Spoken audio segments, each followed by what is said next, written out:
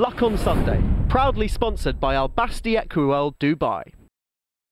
But whichever horses that you might have backed for Cheltenham or are considering having a bet on at Cheltenham, there is no doubt that there is one result that will warm the heart more than any other, and has done already with his success in November at the Cheltenham November fixture, and that is Laylaw, who struck then and hopes to strike again in this year's Arkle. For my first guest today, who has had an extraordinarily turbulent year, but one which has inspired an awful lot of people. She is, of course, Kayleigh Woolacott. Kayleigh, good morning and welcome to the show. Thank you. How is Laylaw? Because you worked him yesterday at Exeter. He is your stable star. He is the foundation stone upon which you are rebuilding not only your career, but also your life and your daughter's life. Yeah. How's he getting on? He's really well, touch wood, at the minute. He did a lovely piece of work yesterday. It's great to have Dickie back on board and do something a bit different. Yeah, did a lovely piece of work, and just got to keep him sound and healthy for the next 2 weeks, I suppose. And when you're a small yard and you just get that one really, really talented horse, and we know what he did for Richard, we know what he's done for you, how much pressure do you feel? Pressure is something I think that you can manage. It has to be managed, I think. If I think about it too much, it can blow your brain a little bit. But you can let it become a bit of a circus, but we just try and do him day to day. We know him, we know what he's capable of, and it's just trying to get him there on the day, fit, healthy, and show what he can do, I suppose, yeah. And plotting your way to Cheltenham, you've had to be quite brave, because he didn't like the soft ground at Sandown over Christmas, and then it's a question of, right, how do we get him there in one piece, but get him sufficiently conditioned to give of his best? It must have given you a few sleepless nights. Yeah, the whole season so far has. I was convinced when he came in from the summer that we'd be going for a little novice chase out of the way. He'd probably be favourite and have a little go round, learn a lot, and hopefully win, and there wouldn't be too much attention on him. And it just kept going out the window with the dry weather. That gave me a lot of stress to suddenly find myself ending up starting out in a Grade 2 at Cheltenham, and we just, changed our expectations a bit, just to have a good, learning experience. We knew he was in good form. We knew, we thought he'd run well, but we didn't expect him to quite do that. And then obviously going to Sandown, the pressure, hikes up again, because everybody just expects him to just do exactly the same. But it was a completely different day, and he learnt a lot. But the one thing with him is he is better after a break. He's always run well, very fresh. So it just seemed a sensible thing to do. We couldn't get to Doncaster, it was too firm. I couldn't risk him. So we've just got to do what we've got to do. You were very happy with yesterday. What did he actually do? He did a 2-mile piece of work. They had, sort of started at the winning post, warmed up round the top, and just increased the light, quickened, and did a good piece up the straight, up the hill. So, yeah. And Richard was riding him? Yeah. He was happy? Yeah, really pleased. Works upside the King's Writ. He's another, he's probably the second best horse I've got. He's a very, very good workhorse. So, it's a good piece of work to judge where they both were, really. And how much more serious work can you do between now and Cheltenham, or is it just a question of keeping him ticking over? Yeah, we'll keep him ticking over. He will have to do some pieces of work. He's a big, burly, stuffy type of chap, so he will have to keep working. But, that was a good indicator yesterday. Now, Katie Rudd, who sold you the horse, is insistent that his name's Lawler. Everybody here calls him Laylaw. Your owners call him Layla, so we're going with Layla for the time being, aren't we? Yeah, well, everybody at home, we call him Laylaw. He's been Laylaw from the day he arrived. Richard and I have always called him Laylaw. His owners have always called him Laylaw. Bella calls him Laylaw. Whether it rightly or wrongly, that's what he gets called at home. So that's what we'll continue doing. Bella's your young daughter. Now, she's the boss, essentially, so if she calls him Laylaw, you have to go with it. She's definitely the boss. And how's she doing? She's very well, yeah. She really enjoys the horses, really enjoys it all, loves Laylaw, and gets really involved, so...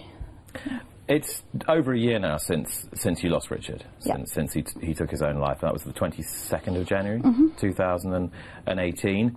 Yeah. I remember seeing you maybe 2 or 3 weeks after that, and you were out there saddling horses, getting on with the job. To see you now compared to then I said it was a truly inspiring and inspirational story.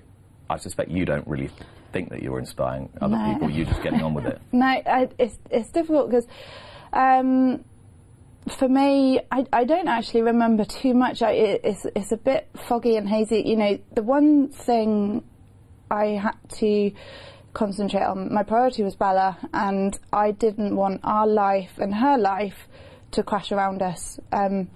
So I tried to keep as much of it as stable as possible and consistent, even if it was only on a temporary basis. And horses, for me, growing up, were a big route of escape. You know, bad day at school, boyfriend trouble, anything like that is horse. You know, you go to horses, and it would always sort my brain out.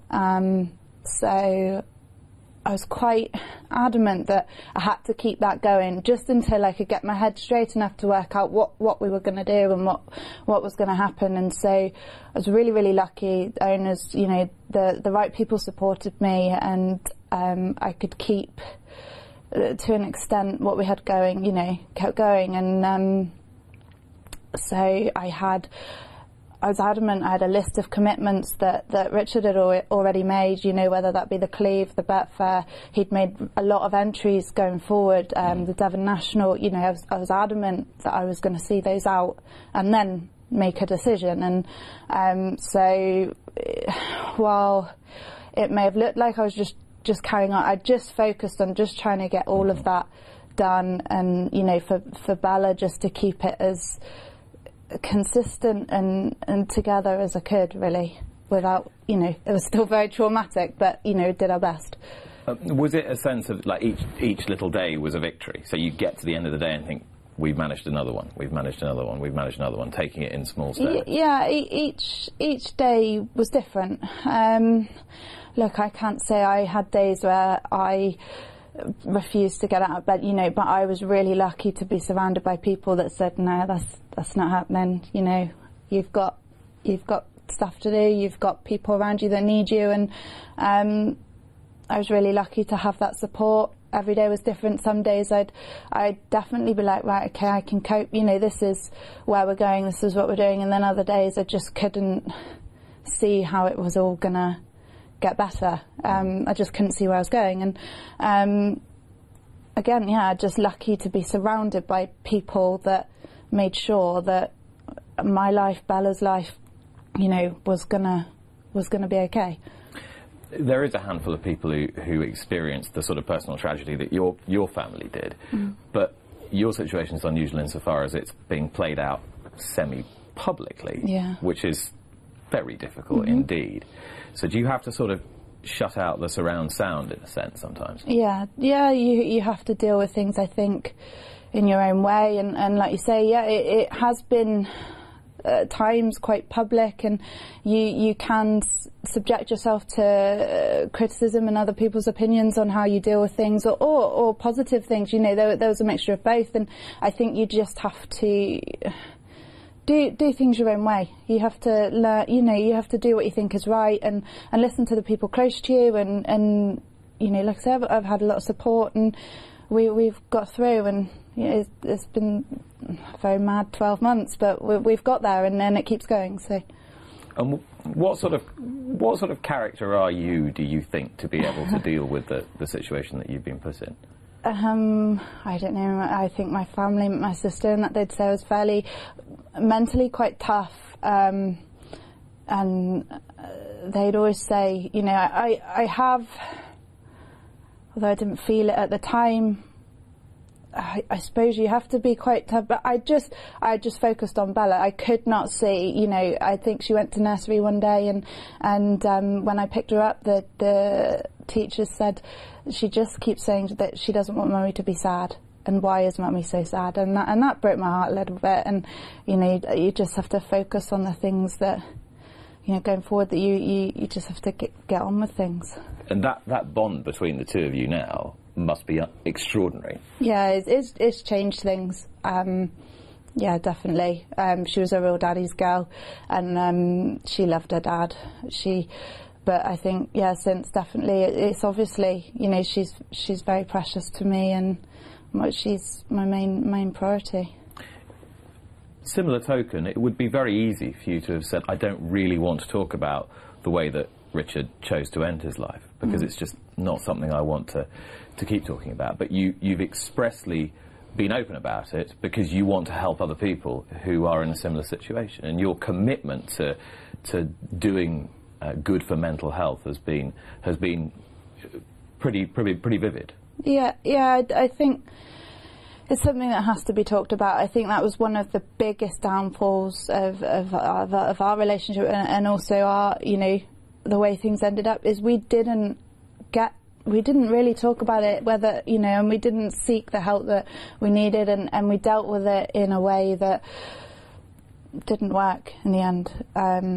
You know, and I think not only do people need support that have those mental health struggles, or, you know, that struggle, and it's okay to struggle, you know, definitely since January, and since I've taken up things on in a different role, I've felt a lot of different pressures and had bad days, good days, and so I can sort of understand it a little bit more now. But also for the support for people a bit like me that live with people that are struggling and don't really understand it, it's hard, you know, and if you can talk about it, help other people, you know, it can only be a good thing. Do you think you do understand it better now? Better. It's still really hard, and it's a very complex thing, and I think that's one of the reasons that, you know, maybe people don't talk about it. If you don't really understand it, it's quite difficult to then, you know, start delving into things you really, really don't understand, and the brain is very complex, and you know, sometimes it is just better just to, you know, push it aside and ignore it and carry on about something else. But I definitely understand, you know, different things more, and sadly I wish, you know, I'd be able to do things differently, but I can't. And, you know, so if we can do positive things going forward, it's something for Bella to look back on as well, and when she grows up, mental health is going to be very, very different in her generation. You know, it is going to be so different, so if she can look back and try and understand, you know, her childhood and what we went through, yeah, it's a good thing. People rather tritely always say that time is a great healer. It can't completely heal anything that you've been through, but you can get better, I suppose, as time goes on a little bit. From then to now, do you reflect upon Richard's life more positively than you did immediately after he chose to end it? Yeah, you go through different stages. I was very angry for a long time. Probably still am a little bit, but you definitely, like, as time goes on, you learn to understand things, take things on board, you know, and just look at it a little bit differently and remember different things, and like you say, yeah, definitely think more positively about it now. You remember a lot of good times, but you have to go forward, and I just want Bella to be able to look back at all the amazing things he did, and what, you know, how brilliant a person he was, despite, you know, what else he suffered with. It's actually quite remarkable, isn't it, to think that somebody can be that talented and that capable of actually achieving some pretty extraordinary things as a rider, a very brave rider, swashbuckling rider, trainer who's starting from relatively near the bottom and making a real success of it, yet is probably only operating on about 20% capacity. Yeah, like you say, it's amazing how the brain works, you know, from an outside point of view. Yeah, he was a fantastic rider, amateur jockey, very, very tough. Training, you know, he taught me so much. When I met him, you know, I was trying to train, but I was hopeless, and he taught me a massive amount, and, you know, yeah, he was capable of a lot. So that's the things that I want Bella to focus on when she looks back. I think what I've loved about you this season is it's not just that you want to carry on training, it's that you want to train and be good and do it properly and be commercially successful, and that's, I think that's quite obvious. That again is a risk in itself. Yeah. So it's all been a risk, and it's all. Thankfully, so far it's gone well. But like I said, I've surrounded myself with people that help. You know, they can really do things. you know, whether it be my sister who does a lot on the commercial side and promoting us, and or the lads in the yard, you know, was really conscious that if we were going to do it, we wanted to do it well. So yeah. And this is your sister Steph, who has worked worked for GBR for a long time, and then went to Australia, and then came back to support you. Could you have done this without her? No, absolutely not. No, she's massively instrumental in our day-to-day, and also, you know, she's very, very special. You know, to come back, just to absolutely abandon what life she had in Australia, to come back and make sure mine didn't crash is, you know, it's unbelievable. And, you know, she's a very determined, successful person. So, you know, with her on board, we're always going to be a lot better off. There's obviously some serious steel in the Jones family. Yeah, we're pretty, probably pretty determined people. Now, she's raising some money for Mind, the well-known mental health charity. Yeah. Now, just tell us what she's doing. Oh, yeah, no, you're asking. Yeah, I think, so her and Richard Johnson's wife, Fiona, they are doing a trekking up Machu Picchu in Peru.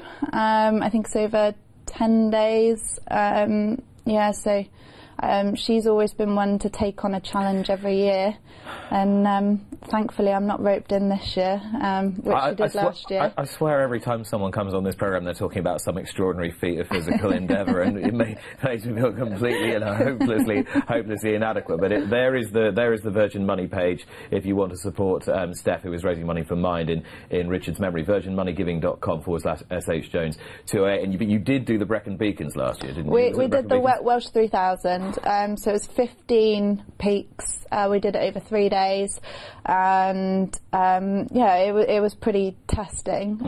Bearing in mind, I'd only walked around the block once before we went. I didn't seem to fit in any training, so I found it particularly grueling. I did say a lot of swear words, and I did find it very hard. But I think it was good. That I was, Steph made me do it, and I left a lot up there. That's and good. Yeah, it did work out very well, but at the time I was, it was pretty tough. So sort of pushing yourself physically, pushing yourself mentally, you actually emerged and felt like a stronger person for doing it. Yeah, just at the end of it, it's, like you say, it was very physically tough. I felt very broken and tired and mentally just overdone.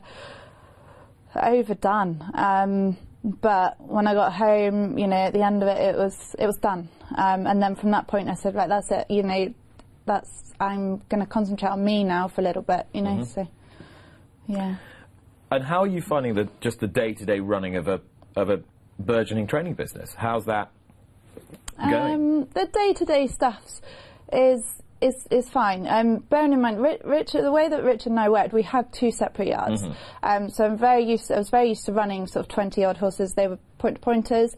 But as, from a day-to-day running point of view, you know, it's not a lot's changed. I obviously have more on my head than before, but it's something that, you know, been quite used to over the last 10 years. It's almost been a comfort. You know, I know my day-to-day stuff is fine. Yeah. Because you've talked about what happened to Richard and what happened to you quite openly, and you've become a source of inspiration for a lot of people. Have you found people coming to ask you for advice? Not advice. I do get a lot of people say, "Wow, I think what you've done is wonderful, and you know, keep doing it." And that's a little bit strange, you know, at times, because I just think, well, like, what else can you do? I couldn't sit on the floor and just say, well, you know, everything's got, you know, I couldn't do that. So I only did what I thought, you know, was really the only option. But I do get, a lot of nice people say nice things, and, you know, so it's really helpful, especially when you have a bad day and you think, why the bloody hell am I doing this? It's lovely. The extraordinary paradox of horses and training, of course, is it can impose an enormous amount of mental pressure upon you, which evidently he found incredibly difficult. But also it can revivify you and energise you, like it always has done for you. You said the power of the horse is an extraordinary thing. The power of animals are an extraordinary thing if you're that way inclined. Yeah, I mean, like I said, horses have always been an escape for me and working. But at the same time, I suppose since taking over the National Hunt and having it in my name, it's a little bit different. You know, I do get a lot more insight to that this is on your head. This is, you know, particularly as, you know, when we first started, like, Layla was very disappointing in the Betfair, you know. It was very foggy at that time. I probably didn't take as much notice then, you know, I was just trying to see out those dates. I'd say that was a pretty tough day. It was a really tough day. Similarly, like the Cleve, that was horrendous, really. But dear old Goggles, he did his best, and it's just, yeah, the pressure that, you know, I do see that now is tough. And when you really, like, leading up to Cheltenham, I wasn't on great form that morning. But when I go home, and then the next day, you walk in that barn and they're all quiet and they're all eating, and, you know, that is the other side for me. That's a real karma, and, you know, I can see why I do it and why I love them.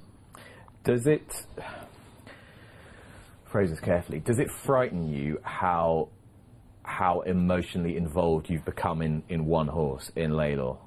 Yeah, it's, and yeah, a lot of friends have always said to me, don't, you know, you can't base your life on one horse and one result, and that's very true.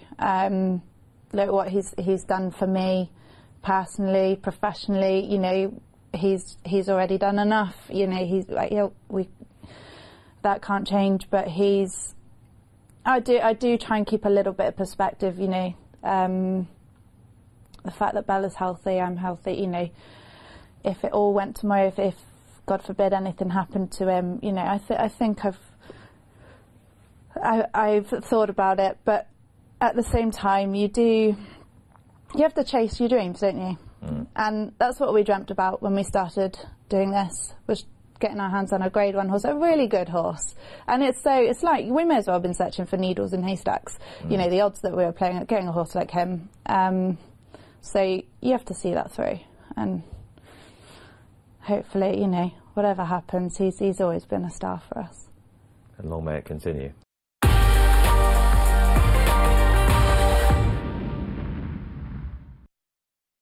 Luck on Sunday, proudly sponsored by Al Basti Equiworld Dubai.